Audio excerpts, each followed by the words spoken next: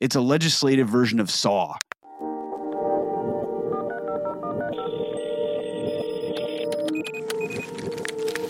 Welcome to Politicology. I'm Ron Steslow, and this is our weekly roundup, where we invite a rotating panel of experts to discuss the truth you need to know behind the most important stories of the week and how they're shaping the political landscape. And on today's outstanding panel, returning to the roundup, is Liam Donovan. Liam has nearly 2 decades of experience working at the intersection of politics and policy. He's currently a principal at Bracewell, LLP, and spent 2 election cycles at the National Republican Senatorial Committee, where we worked together, and was the regional finance director for Senator John Cornyn. Liam, great to have you back. Great to be back. Thanks, Ron. Also returning to the roundup, in his Capitol Hill uniform, no less, including a tie, is Andy Kroll. Andy is an investigative reporter for ProPublica, where he covers voting, politics, and threats to democracy. He's the former Washington bureau chief for Rolling Stone magazine and has written for Mother Jones, National Journal, and the California Sunday Magazine.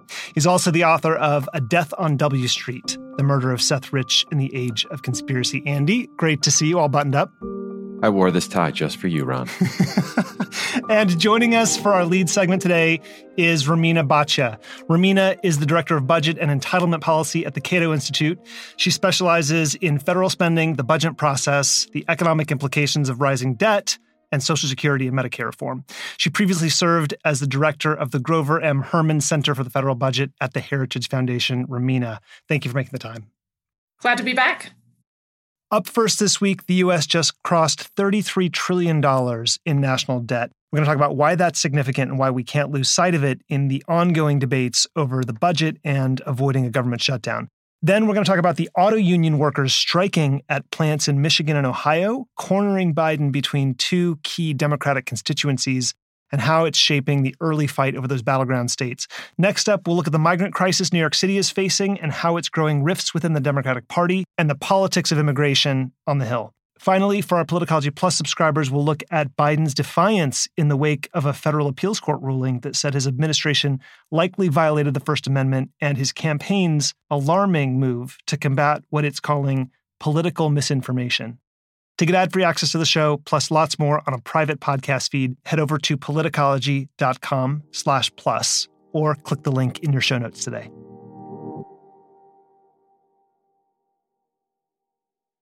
Okay, the federal government is now just days away from funding running out on September 30th. House Republicans, as of late last night, have said they have a deal on passing some of the spending needed. On Tuesday, 5 members of the Freedom Caucus voted down a procedural measure to advance the Republican-drafted funding bill for the Defense Department. Some of those members told Axios they don't want to vote on individual appropriations bills until they have a top-line number for spending on all 12 bills, which is, I think, understandable. We'll get into the political ramifications of the rift within the Republican conference, but before we do that, I want to hone in on these concerns about the top-line spending numbers. That's in large part because we hit a pretty scary milestone this week, or one that should be a pretty scary milestone. On Monday, our gross national debt exceeded $33 trillion for the first time in history. And one of the biggest challenges to getting Americans to care about the country's finances is, I think, a psychological impediment to understanding large numbers. There's a lot of confusion that is genuine. There's often, malicious misdirection by politicians.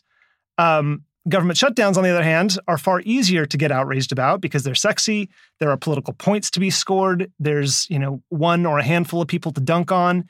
So, Romina, before we dig in here, I wonder if you can offer some context for that number and help explain why any ordinary person trying to do their best to make ends meet should even bother trying to wrap their heads around the consequences of the government racking up such an unfathomably large amount of debt.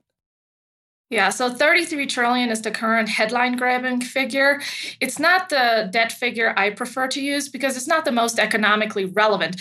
The more economically relevant figure is the amount of money that the federal government has borrowed in credit markets. That recently hit 26 trillion, which means it's now as large as the entire U.S. economy. U.S. GDP is also 26.2 trillion. So at 100% of GDP, publicly held debt is damaging the economy. economy, because we have a lot of academic research from across the aisle that shows that above 80% of GDP in industrialized economies, which the United States is one of the most advanced economies in the world, that starts dragging down growth. So we're already in that period now. Why is 33 trillion not as relevant? Because it includes debt owed to programs like Social Security and Medicare. And those trust funds, yes, they contain treasury bonds, but they're not the same as the treasury bonds that the federal government sells in the market. So they don't actually affect interest rates in the same way, because really what those treasury bonds stand for are payroll taxes that the government collected in the past and then spent on other things. But really, it's past tax collections that were used for other purposes. As the government continues to deficit spend for Social Security and Medicare, eventually those trust fund bonds will be converted to public debt. And then that 26 trillion figure will get closer to the 33 we just talked about. But I think it's important to put some context on this and to say something about your lead-in also. In addition to us hitting this headline-grabbing debt level, I think it's also important to point out that just a few weeks ago, Fitch Ratings downgraded the United States government debt, which is something that this is the second time in U.S. history that has happened.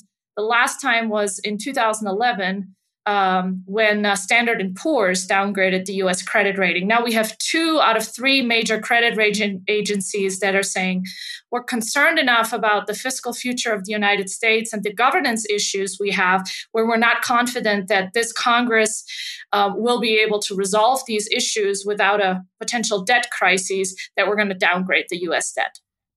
I remember the last time you were on, we talked about the potential for a debt spiral and how all of this can actually happen. You know, once it begins to happen, it happens fairly quickly. That's what history shows us. And the thing that popped out to me in preparing for this segment was that interest is now the single fastest growing part of the budget.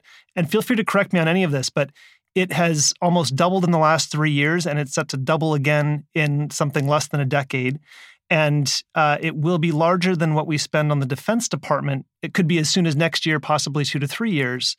And one of the reasons our interest payments are exploding is because huge chunks of the outstanding debt that we borrowed during the free or cheap money era of near zero interest rates is now coming due and will have to be refinanced at current interest rates, which are now over 5%.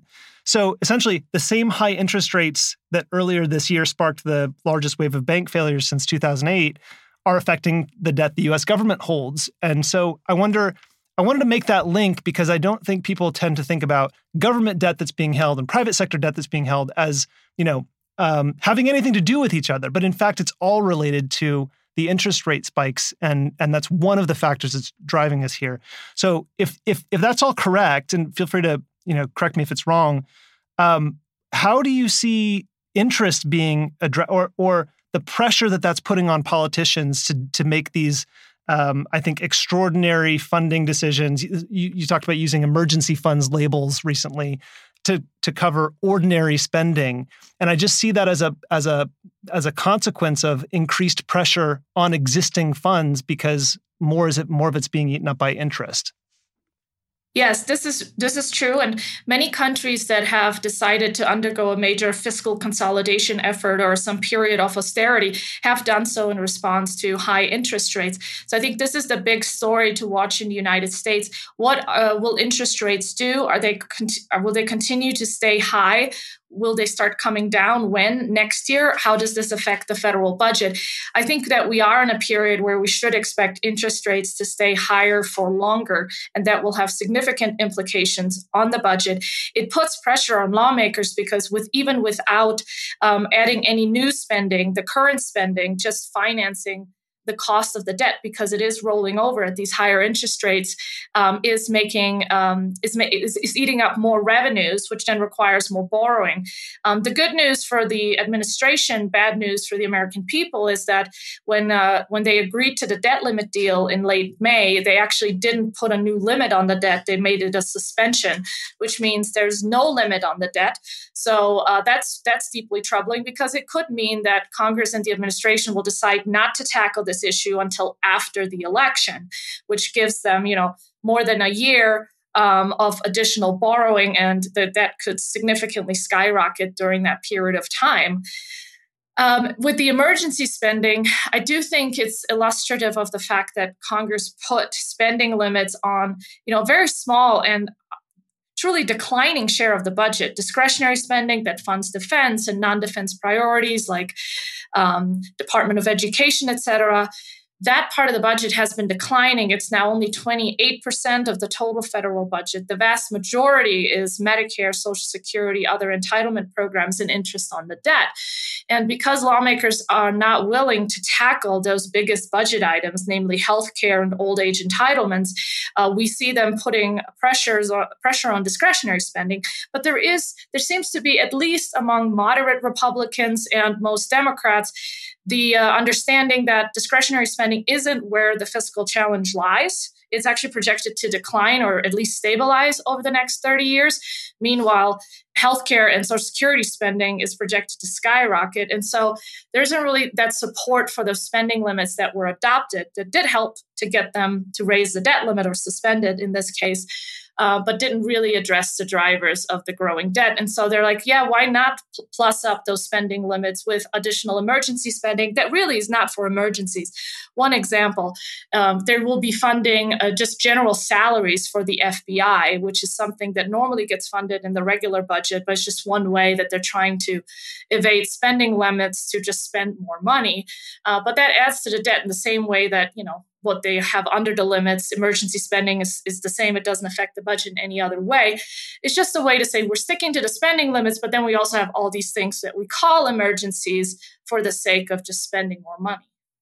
Yeah, so you can understand why an ordinary person's head might be spinning at all of this, and it just sounds overwhelming because there's nothing you can do about it, and Congress seems to just be playing games, often word games, with the budget. So like I said before, on Tuesday, 5 House Republicans voted with Democrats to stop the DoD appropriations bill, and they were Andy Biggs, Dan Bishop, Ken Buck, Ralph Norman, Matt Rosendale. Then on Wednesday night, House Republicans emerged from a closed-door meeting really happy, according to Politico, because apparently they'd reached a deal on the defense appropriations bill and seemed to have flipped some of the opponents to a potential continuing resolution. Liam, I wonder what you make of the intra-party politics, because McCarthy, it's very difficult to figure out which way this is going to go because he doesn't even seem to know what his caucus wants. And they notice that they use the words that they've reached a deal, not that they have the votes. Those are two very different things, as we both know. How do you think he can keep his right flank together if that continuing resolution, and we should note a CR, a continuing resolution for listeners, is basically just a kicking the can down the road at previous spending levels that had already been agreed to. That's for some period of time while they work out a deal. So even if that comes back with, for example, Ukraine aid and disaster relief money, which the Crazy Caucus or the Freedom Caucus doesn't want, how can he keep this thing on the rails? Or is it already off, in your view? Well, there are so many layers to this, Ron, as you sort of alluded to. I just want to pause and say we still don't have the votes on the rule. They're currently, and I don't want to date us because I know this Sure. is probably going to post tomorrow, but they were very excited last night, and currently they're actually losing the rule. So this is the rule. So the procedural vote, which is a layer above the DoD appropriations bill, which, by the way, everyone supports on the Republican side. So it's not a substantive issue, which goes to one of your questions, which is what these guys want. Yeah. In a lot of cases, it's not substantive, or at least it's not substantive and germane to what we're talking about at any given time. But let's say theoretically they get through this rule vote and they get through the passing of the one partisan bill through one chamber. You still have to deal with the CR, which they don't have the votes for. Even when they said they had the votes for the rule, they don't have the votes for the CR right now.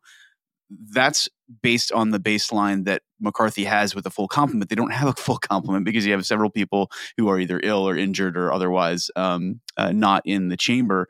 So it's very, very difficult. But I think the thing is, what you need to think about is, in any event, if and when the government is funded, even if they have to turn the government lights back on at some point in the future, it will have to be done with Democratic votes because, number one, it has to pass the Democratic Senate, which also needs Republican votes, it has to be signed by the Democratic president.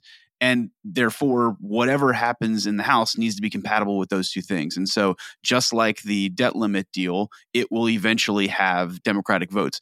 These guys all know that. There's no illusions about that. But in terms of the question of what they want, which is, a riddle in a lot of ways, an enigma wrapped in a riddle, it goes back in a lot of ways to the distinctions we sussed out back in January when he went 15 rounds to try to determine who would be speaker. And ultimately it was Kevin McCarthy, and he had to bargain with various elements.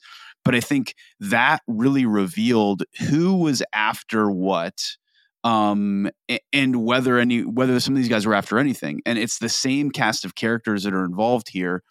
And what we saw in January was there really is an ideological core here of guys who don't necessarily agree on what they want, but they at least are gettable in the sense that if you can placate them with promises that you might not be able to keep, but at least they are trying to secure some procedural reforms or concessions. They're trying to get some policy reforms or concessions. They are dealing within a rational set of incentives, and they can get to yes. And that's what happened. And where it looked very bleak for McCarthy at one point was, okay, you've sort of gotten all those guys. You've made the best case you can. You've gotten 99% of your conference, but with these margins, that's not quite enough. And so it really comes down to the whims. I mean, I really mean whims at any given time of something like 4 or 5 guys. And right now, I really think they can only afford to lose 2 or 3. But it's the Matt Gaetzes of the world. And I use him just as a stand-in because he's just playing a different game than any of these folks. And what he determined in January after 15 rounds was that it wasn't worth the grief. And quite frankly, a McCarthy who's willing to sort of give them what they want is probably better than, whatever they could roll the dice on with the next guy, because everybody's going to be stuck with this intractable problem. I think Democrats like to get in shots at McCarthy and make fun of him and talk about how great Pelosi was. And look, she did an incredible job under great hard circumstances. This is a very different proposition. It's a very different caucus. You can't just say, well, she only had 4 votes to lose. No. This is a completely different playing field. This is a completely different set of members and a completely different party with different incentives that those guys are playing to. So what do they want? Right now, it sure seems like they want to force McCarthy into a position where he has to do what he has to do, quite frankly, which is whether it happens in the next week or whether it happens in October or November after a sustained shutdown, there will have to be something that gets Democratic votes. And to do that, it takes the speaker going along with and making a bipartisan deal to get around, remember, that rule question. And, I don't want to get too far into that weeds, but that's a layer that is confounding Republicans right now. Everyone knows if you put a CR of any sort on the floor, it would pass. But the problem is if you don't have the votes for the rule, which as a matter of practice and convention, that's carried by the majority. That's practically speaking, you only have a majority if you have the votes for the rule. And right now they don't have that. There's a lot of talk about the motion to vacate and whether these guys could, force a vote that gets rid of McCarthy. That's all, it's fun to talk about and think about, but that's not really the tool they have. The tool they have is to continue to torture him with the fact that he's going to have to, it's a legislative version of Saw. He's sort of chained here, and there's the hacksaw right here that is working with Democrats, and it's a question of when he chooses to use it. Sometimes I wonder if he wishes he was John Boehner, and that's saying something. So Andy, 5 these guys are 5 of the biggest thorns in McCarthy's side. But here's what they all have in common: they're all looking for different jobs. Politico is reporting Matt Gaetz, Ralph, Dan, Matt, all these guys. Bishop's already running for state attorney general in North Carolina. He's locked in a primary battle. Rosendale is widely expected to enter the Republican primary challenge Tester in Montana. Gaetz is eyeing a run for governor in Florida 2026. Norman's considering a primary challenge to Lindsey Graham in South Carolina in that same cycle. And now the New York Post is reporting Ken Buck is looking to leave Congress for a CNN gig. So you have to wonder, the incentives, not for governing, but for trying to get on cable news and for, boosting their name ID here, is shaping their positioning, which goes to a conversation I think that you and I've had before on the podcast, which is the changing incentives for being in Congress. The business model of Congress has changed. And it isn't about governing. It isn't about legislating. It's about becoming more popular and driving clicks and dollars. So how are you thinking about this spectacle?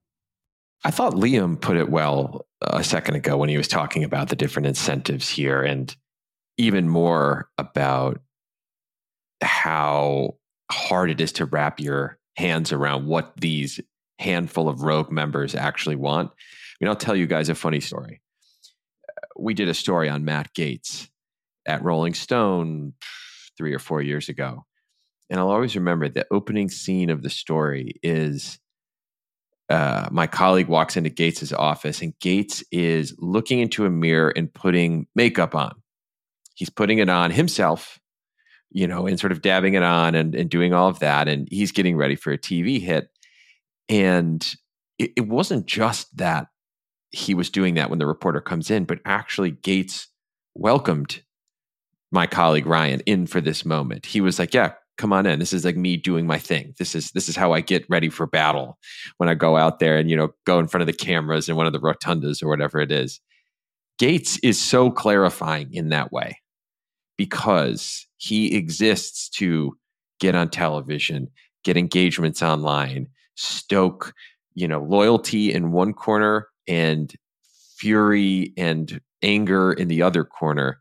And I just, he I think is so aggravating to probably a lot of the listeners of this podcast. But I also just find him so revealing. There's just no pretense. Apparently there isn't with Ken Buck either. I kind of love that, he's just saying the quiet part out loud, which is like, I just want to get out of here and go on television full time. That usually there's a step in between, or they just don't say that part.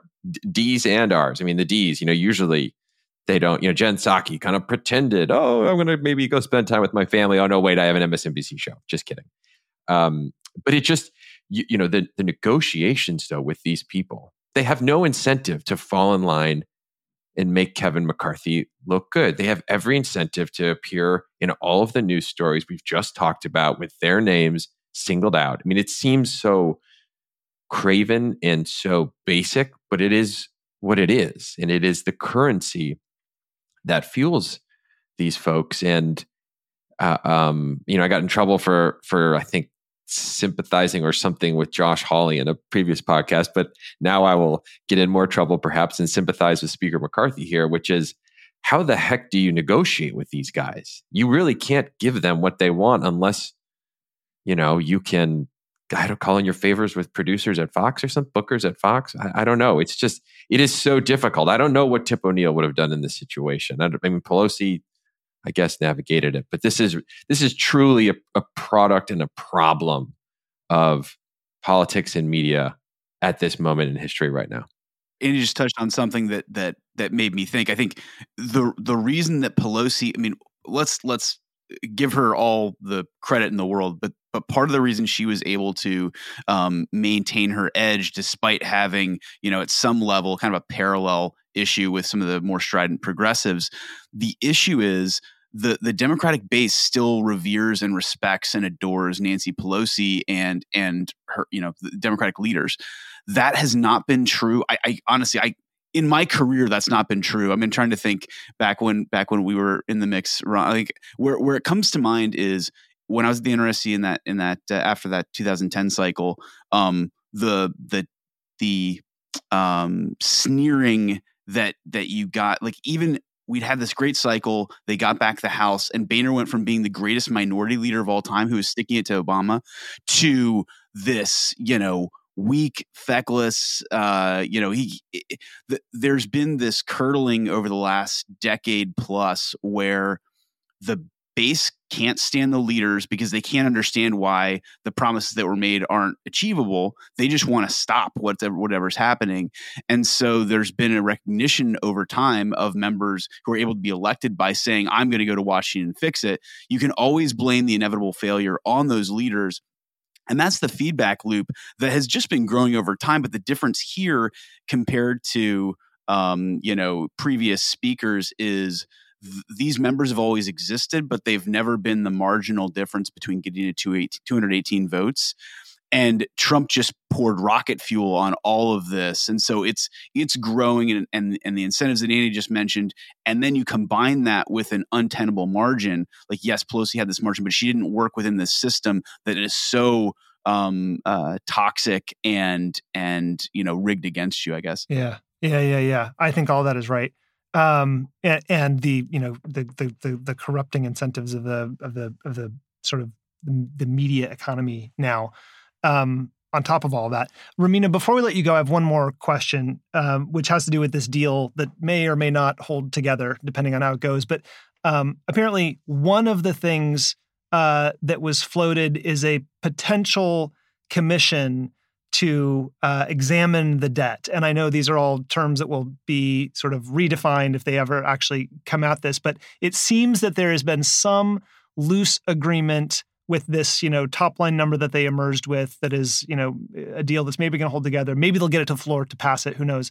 But there aren't a whole lot of details about what this commission might actually look like. They have said it would examine both mandatory and discretionary spending. How much hope do you think we should have that might actually happen? This is something you floated previously when you were on the podcast, something like a BRAC commission that the government has used to close military bases, which is very unpopular. And so they punt it to an independent commission so that everybody can point at the commission and blame them instead of saying, I was responsible for closing a base in our district, et cetera. If you were to sit down and help them plan out a commission like that, what would it look like? Yeah, so first, I did think it was interesting that after the House Budget Committee basically failed to produce a budget resolution in time, which was supposed to happen by April 15, they just released one this week.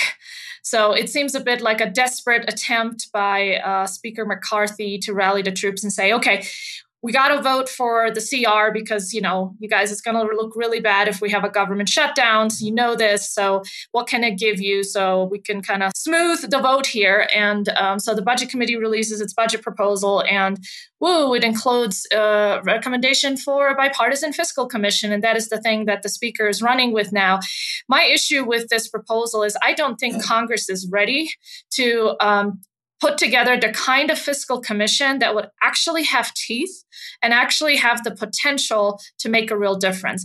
And in looking at the proposal that is now part of this potential deal, it's just another commission staffed by members of Congress that, again, provides that opportunity to be performative for people to, have their name on this commission, gain status doing that, get on TV, talk about the heated discussions in the commission. But in the end, I think it's likely going to fail the same way that Simpson Bowles failed and the super committee failed. I think one way to judge whether a fiscal commission that Congress proposes is for real and can actually make a real difference is it an independent commission? Because you're not giving Congress political cover if you're putting members of Congress on the commission. BRAC did not have members of Congress on it because then again, they're responsible for closing the bases.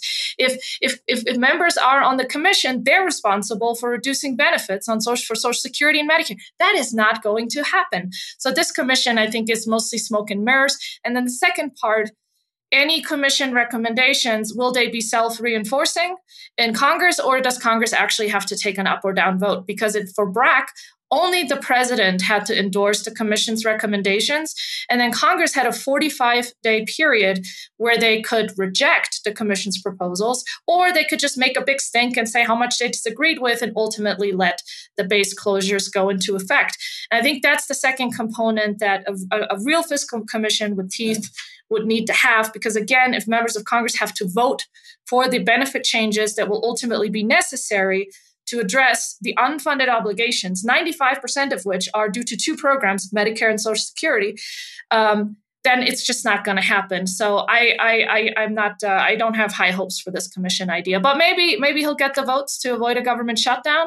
That'll make them look good. It won't go anywhere in the Senate, and we'll get another swipe at this and trying to do it right. There's one other point that I want to put on the table, and please, say whatever you want about this. But it's my understanding that government shutdowns don't actually save money anyway. They cost money because we say we're going to shut the government down, and we don't actually not pay federal employees. We just pay them for not working, essentially, when we start the government back up again. So ultimately, government shutdowns cost more money than we would have spent if we didn't shut the government down. Is that accurate? This is accurate. And in fact, it's already costing us money now because federal government agencies have been preparing for a potential government shutdown for at least the past 2 weeks, if not longer. And so they're already engaged in activities that are, if there's going to be a CR, they will turn out to be, a waste. And if there's a government shutdown, it's still a waste because eventually Congress will fund the government.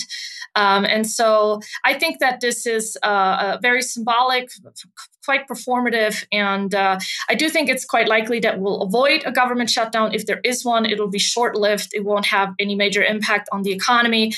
And then we'll see who comes out as the winner.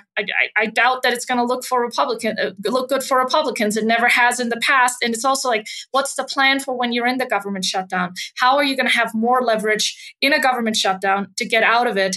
They tried this in 2013, I believe it was, when they were trying to stop the implementation of the Affordable Care Act. At least then they were united around a common purpose. This time, they don't even know exactly what they want. So it's not clear what you could give them to actually call it a win. I love you put it so well. Mitch McConnell knows that it'll be a loser, though. He just warned everybody the other day. He knows government shutdowns are a loser for Republicans. Okay, Romina Bhatia, thank you for joining us. We're going to move on to our second segment. Thank you for having me.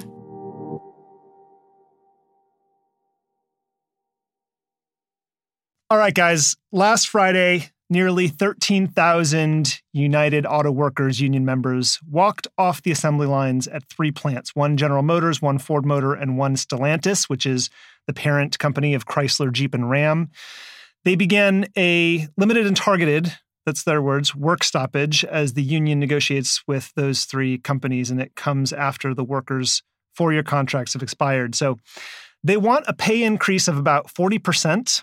They want cost of living adjustments on top of that and a reinstatement of pensions for all workers, among other benefits. And those unions are threatening to expand the strike unless they're able to make a deal. So this is something we've been watching for several weeks now. There are major national and economic implications here, but the politics of this get even more complicated and interesting. So Michigan's obviously a battleground state. Donald Trump is heading to Detroit next week. Joe Biden's been weighing his own trip, but even before this strike, there's been a simmering tension between Biden and the union bosses. The union's currently withholding its endorsement of Biden because of how he handled electric vehicle subsidies, which are part of the infrastructure law. And it pushed a lot of money into Republican-controlled states, many of which are right-to-work states, in which unions are a lot weaker. Those states are now lobbying the car companies to build the next generation of electric vehicle production facilities there. So the union's trying to keep the automakers from moving production out of states with union jobs like Michigan, Ohio, Missouri, and add non-union jobs in Tennessee, Georgia, South Carolina. Over the weekend, the White House offered an olive branch by sending the acting labor secretary and White House senior advisor Gene Sperling to Detroit to offer their support, but the gesture wasn't received well. The union leaders said its members might think Biden administration swooping in to control the negotiations. They eventually told the White House they should send someone to join the strikers or the picket lines or not send anyone at all. And then Biden eventually pulled the plug on the trip. And to cap it all off, the next GOP primary debate is next week. And during that debate, Trump is going to be in Detroit giving a primetime speech in front of current and former union members. So the contours of this fight, for me, perfectly illustrate something we've talked about many times on this show, which is the shift of non-college educated working class voters away from the Democratic Party and toward the Republican Party. So, Liam, I want to start with you and how you're seeing the politics of this play out. And then, Andy, I'd love to hear how you're thinking about the rank and file voters and what they're feeling, what might be attracting them to the working class populism, the new populism of the Republican Party, how you're thinking about sort of the on-the-ground shift. But Liam, let's talk about the politics. Sure. I mean, I think you need to take a step back for a minute and think about, the politics of labor and the voting patterns of the trades over time. And, it's obviously a huge component of the coalition of the left and historically important one, but particularly since President Reagan, Republicans have certainly made inroads with the sort of rank and file workaday union households, and so that's something that the Reagan era, the sort of Macomb County Reagan Democrat voters, that was sort of the breakthrough there. Now that I think sank a little bit, and it makes sense when you're running people like a Mitt Romney. That's not something that's going to do particularly well in those places. But one of the reasons that Trump was elected in the first place, and one of the reasons he was elected in the places that he was, broke through the wall there, the blue wall and the Rust Belt, on the strength of his unique connection with some of those places and some of those demographics, and the challenge that Hillary Clinton had in those places. Yeah, and so 11,000 votes in Michigan. That's the backdrop in all this. So it creates obviously a big opening. This is not something Republicans are playing with house money when it comes to union households, and so this is a real headache of coalition management for President Biden, because even the frame you mentioned that the leaders are using, which is, this is about the EV subsidies in IRA, that is, Biden trying to manage what the environmental groups want and managing the transition that has to happen from that standpoint with the traditional labor allies. And it's something he's trying to cling to in, as you said, a really critical state where, thousands, tens of thousands of votes are really important. That 13,000 workers might not make up a huge element of the auto workforce, but that's, a big chunk of the difference electorally in these places. So I think obviously a very clever move by the president. It fits his brand. He loves going in front of the hard hats. He had a pretty good relationship with, you have to think about the labor movement in terms of, yes, there's unions, but I think the ascendant wing of the labor movement has been service-oriented, government workers, that kind of thing. The traditional trades, the construction trades, UAW, that kind of thing, are definitely more his people in terms of just the overall vibe, what you'd think of as kind of in the Midwestern diner kind of thing. More Trump's people. And so all Trump's people. And so this makes perfect sense. It's just there for him on a platter, puts Biden on his heels a bit. He has to keep everybody happy. What I think it's interesting and sort of cast into stark relief is how it's been handled by the rest of the field. And it just tells you again why Trump is rolling over this, because, if you listen to him, they're kind of dipping back into the old conventional bag of tricks of like, well, Reagan fired the air traffic control. It's just stuff that doesn't make work. A lot of sense or add a lot of value, but it's not a winner. It's not how you use this situation in a clever political way. And it's not like Trump is some brilliant strategist, but he sort of intuits like where the votes are and how to handle these situations. So he's in his sweet spot. It's tricky for Biden. They're definitely, I think it goes back to how you deal. This isn't about EV subsidies. It's not about electric vehicles, but it really it points to an ongoing wedge you're going to be seeing between this section of voters and of the workforce with both the people who are buying these EVs and those who are ideologically minded behind the importance of climate above the economic considerations at play. Yeah, I think it's an excellent analysis. Andy, let's talk about what these voters are feeling. I think one of the things we can lose sight of is that changing party allegiance or changing someone's vote doesn't require them to change their beliefs to align completely with the other party's policies or the way they might be articulated. It can come from, for example, falling into the QAnon rabbit hole, but it can also come from feeling seen or heard or acknowledged. And so I wonder if you can speak to how you think about, how we should think about the power that simply showing up and talking to union workers could have on bringing in more voters in Michigan back to Trump. The first thing that a candidate like Trump has to do is go to these places and show up and speak to, as you put it, not necessarily some kind of clearly defined set of policy issues, but tap into those sort of deeper animal spirits, tap into, I think what in 2016 was, a sense of, maybe an economy that wasn't in the best shape, or a sense of a political class that was elite and out of touch and even corrupt. I mean, we're talking about Hillary Clinton being the face of the Democratic Party. That was not a winning vision, a winning spokesperson in the upper Midwest, where I'm from, to these union voters and to these union households. And also, think about all of the people who work in and around the auto industry who aren't necessarily in the union, but their livelihood and even more their identity is wrapped up in working for a supplier to GM, or working as an engineer at GM, where you're not UAW, but you are an auto household. I mean, that's, I knew this sort of implicitly. It was the air that you breathed when you grew up in Michigan, but I didn't quite see it the other way until I left and then came back in, 2008 and 2012 and 2016 and 2020 to a certain degree.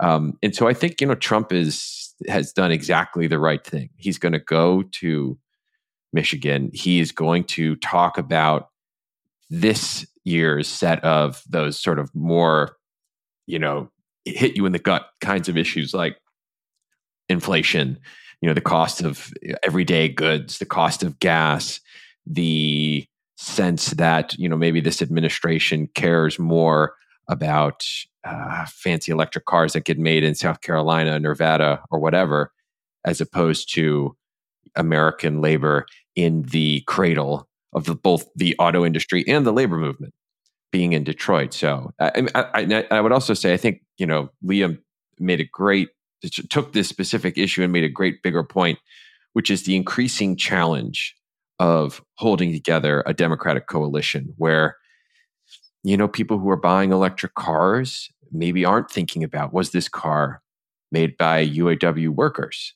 They're not thinking about, was this car made in Michigan? They're not even necessarily thinking about, is this car an American manufacturer, right? They could be thinking about, it's just like, it gets great gas mileage. It gets me to where I want to go. And I'm like a good sort of, progressive environmentalist who cares about the climate, et cetera, et cetera, et cetera. So that's what I'm going to do. And I'm going to buy that car. And, Biden, I think this little kerfuffle over the weekend was just a nice microcosm of this larger struggle, which is you've got to keep those environmentalists in the coalition, but you've definitely got to keep the auto families and the union workers and the union leaders in as well. And, this is not new to 2023, but it is increasingly the case. And the IRA really interestingly ratcheted up the pressure on this larger question of, how do you keep all of these people together and playing nicely under the same tent? Yeah, for me, it was the first really above the folds, perfectly contained vignette for exactly that fight, that shift.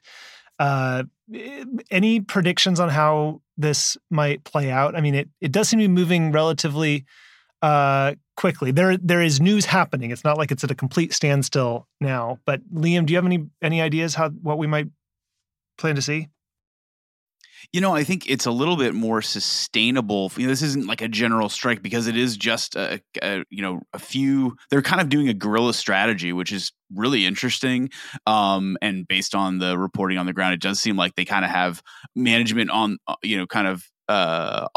back on their heels because they haven't been able to be sure where the strikes were going to happen, where the workers were going to show up. And so they shifted production, not quite knowing that. And so in that sense, I think it gives even more leverage than you might expect given the scale of the strike. But I mean, the figures you mentioned, 40% and, the legacy benefits involved at a time when these manufacturers are having to sink billions and billions of dollars in capital investment to not only take advantage of, for instance, the IRA subsidies, but for instance, on the House floor last week, when the House Republicans weren't just falling all over themselves over the rule, They actually voted on a bill regarding the California waiver. It's not something that your listeners are probably ever hearing about or thinking about, but California being the market that it is really drives a heck of a lot of the production in the auto sector and manufacturing center more generally. So, the California standards and the standards that are coming out of, various government agencies at the state and federal level are determining how fast this transition has to happen. So that's the rock and the hard place that the manufacturers are caught between, which is they have to ramp up this production, but they need the workers to do it, and the workers know that. So they know this is an important point of leverage. This is their last best chance to really kind of grab this tiger by the tail in an environment where, as Andy said, especially post-IRA, the jobs that are showing up, and there really is just an incredible influx of investment related to IRA in building these batteries and stuff, but UAW doesn't have a foothold in those. So I think that's how you solve the Rubik's Cube. If you are UAW, that's what you're after. You can live without a 40% increase in your existing workers. What you want to do is expand your footprint and get assurances from these guys that wherever you build, those are going to be organized facilities. So I think that's the real game afoot here. Yeah, I think that's really insightful. Let's move on to migration. So after an initial lull in immigration, after Title 42 ended this spring, there's been a surge in migrants crossing the U.S.-Mexico border. So that rise in migration numbers is putting pressure on democratically controlled cities and states and causing a splintering within the party. Leaders in those cities and states are blaming President Biden and the White House for the strain that the tens of thousands of new asylum seekers have put on them. In the case of New York City, it's over 110,000 asylum seekers. At a town hall meeting earlier this month, Mayor Eric Adams said that the ongoing migrant crisis will destroy New York City. He criticized Biden and New York Governor Kathy Hochul for months for failing to help the city handle the influx. Migrants are currently occupying 60,000 beds in traditional city shelters and more than 200 emergency sites. About 20,000 migrant children were expected to go to New York City schools when they returned from summer break earlier this month. And city officials are estimating that the surge in migrants could cost the city $12 billion over the next 3 years. And then just yesterday, on Wednesday, the Biden administration announced that it was granting all Venezuelans who lived in the U.S. since July of this year eligibility for temporary protected status, TPS, it's referred to, for 18 months. And that's going to give over 200,000 migrants who cross the border without legal documentation the right to obtain work authorization. DHS is also estimating that the move will make roughly 500,000 more people now eligible for work permits. And while the migrants in New York are from all over the world, many of the 60,000 migrants living in the shelter system are now from Venezuela. So this move allows them to begin working and not necessarily wait 6 months after entry. So that should enable them to support themselves rather than being dependent on the city's services. After the announcement, Adams thanked the White House for taking this important step that will bring hope to the thousands of Venezuelan asylum seekers currently in our care who will now be immediately eligible for temporary protected status. That is a dramatic shift from what he was saying earlier. So there might be some mending of the fences here between Biden and Adams over this specific move. But Andy, how do you see this particular tension?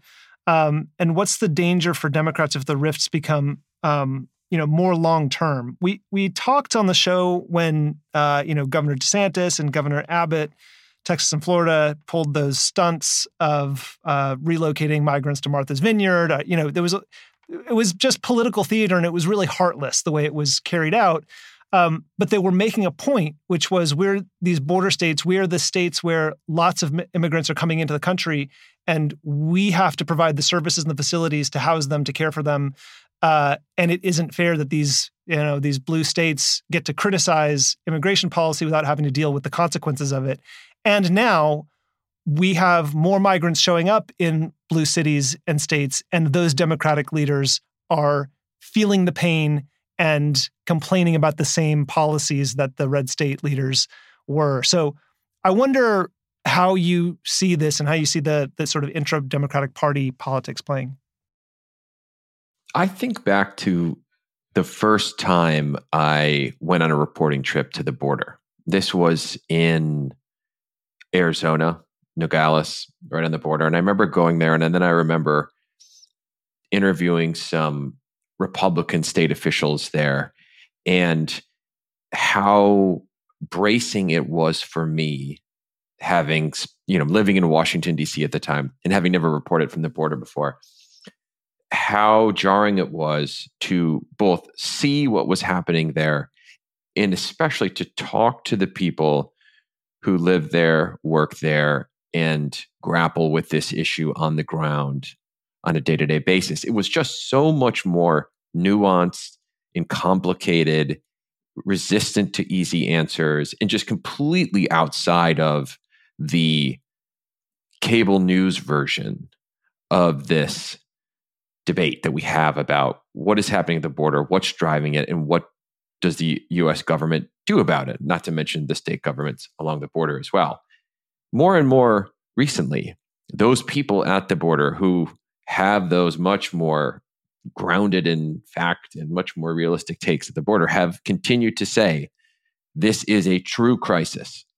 This is out of control. This is beyond our ability to deal with at these localized places. Like this is a real problem.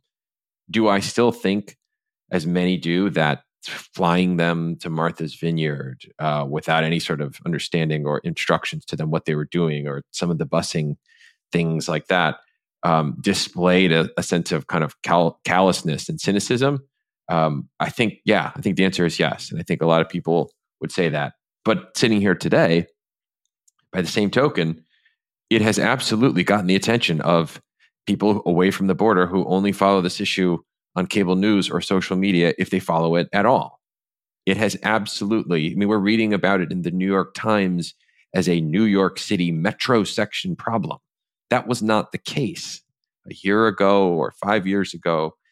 There is an immediacy to it now, in part due to what the southern border governors have done, and also just in part to an absolutely overwhelmed immigration court system, asylum process, you name it.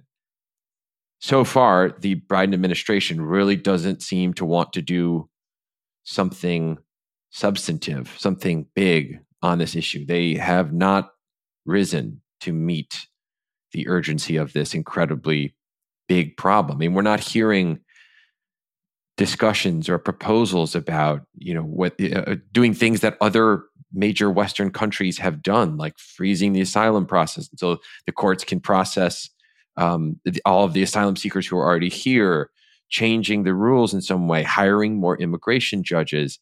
It's so striking to see the administration kind of in and out and, saying the right things, but not really meeting those words with action.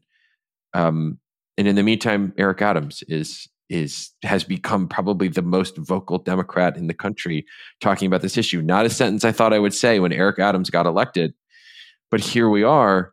From a political standpoint, the longer the Biden administration waits to try to do something serious about this, I think the more and more this issue builds up, the more and more people talk about it outside of the border states or outside of, say, New York City, because Eric Adams has made it such an issue.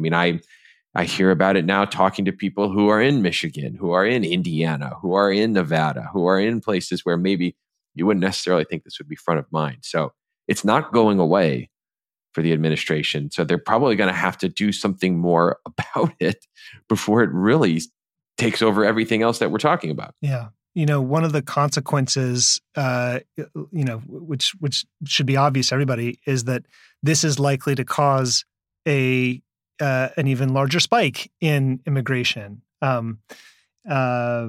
Essentially, you're sending a signal, even though you're not saying the words out loud. You're sending a signal that get here, and it's likely that you will be granted some ability to stay and work.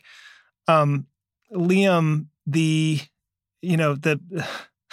the Hill, I think, very well, and the politics of immigration have really not changed in a very, very long time because the system remains broken. It remains, frankly, a problem that is very profitable to fight over. And I wonder if you could break down why you think the president is so reluctant to do something big or to make even a grand gesture toward immigration reform, knowing that, it would not get done, but that it might buy him some points.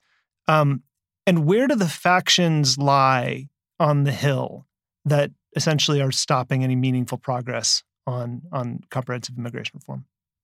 Yeah, two things, I think. I mean, first and foremost, I would draw a parallel between what we were talking about before with Romina and the fact that think about the scale of the budget problem and just the innumeracy involved and the significant things you would have to do to start to get that, wrap your arms around it. That makes it easy to demagogue and hard to actually get things done because the things that are achievable are not, you're going to get demagogue from both sides because the left is going to say that the commission that you started is a death panel and Republicans are going to say that's a drop in the bucket. This is not enough. And so I think immigration is similar in that, particularly on this issue, but on a whole host of issues, including just democracy generally. I think the Trump era, polarized our politics around on moral lines. And this is seen as a moral question.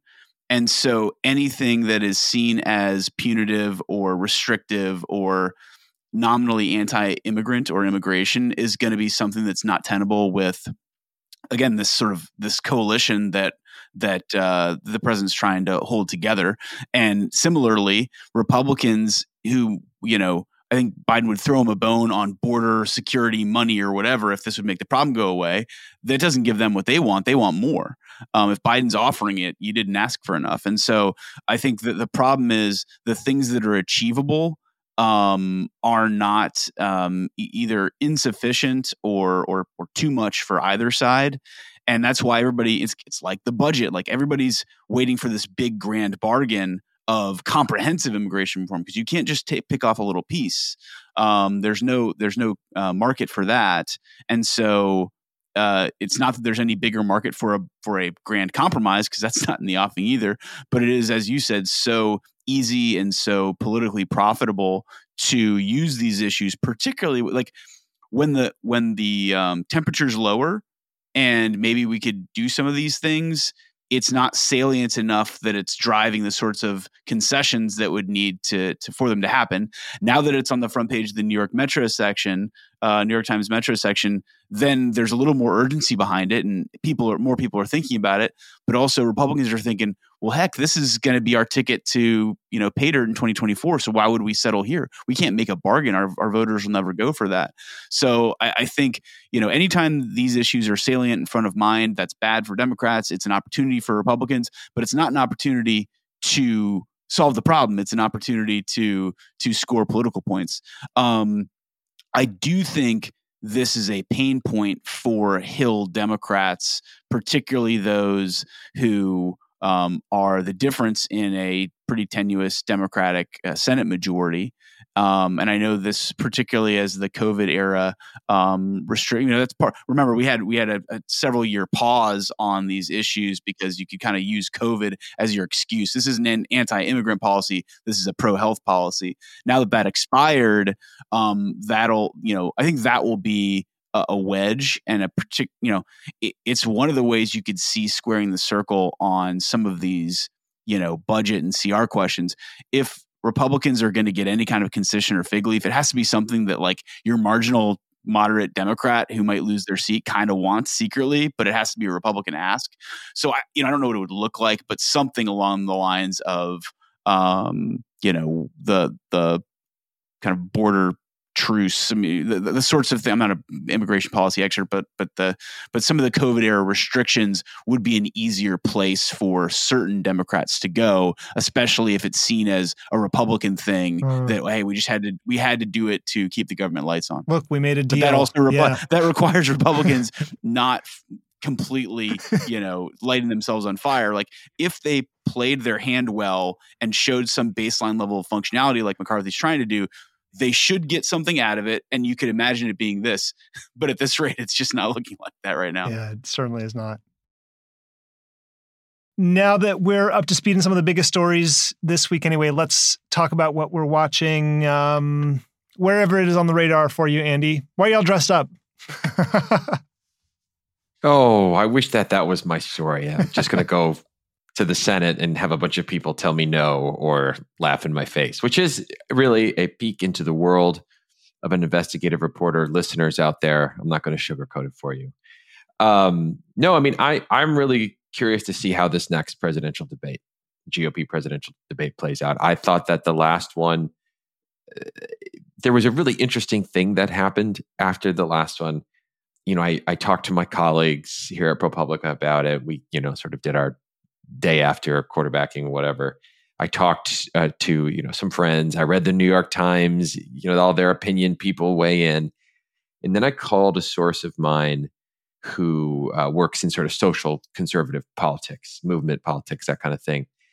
And I asked him, I was like, yeah, what are you hearing? What's the chatter about the debate? And his view or his takeaway was not so far off from the others I'd seen, which was that, Nikki Haley had some moments, Mike Pence, and man, that Vivek guy is so annoying. Like, you just want to like hit him in the nose. But when I asked the source, I was like, what else did you hear? And he says, well, I always check Facebook after these debates and see what all of my friends and family and network are doing. And he was surprised at the number of people who were like, oh, Vivek, interesting. He says some stuff.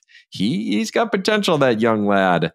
So I'm curious now that there was that sort of, I wouldn't call it a reset or maybe just an adjustment of sorts, but I'm curious what the debate actually looks like and how it plays out, and what DeSantis does at this point to try to regain some of his standing, but also how the different perceptions and takes on the debate play out afterward. Because again, it's just so different to see what the sort of reporters and the pundits and all of that, and then you go sort of out into the world, and it is just a totally different take on it. I find that fascinating. I think that's exactly last time I was on, Ron. I think it was in the immediate wake of that debate, and that was actually my take. Was, look, if we hate it, everything you're saying, just like turn that on its head, and that's how it's going to play out. So if it really grated on you, man, that was some good stuff from Vivek. Yeah, no, totally right. I think the rest of the year and just the coming months, this is going to be dominated in my world by this ongoing dysfunction. How are they going to you planted the seed for this earlier in the show, but let's say they get through this and are able to fund the government for another month or 2 months or 3 months.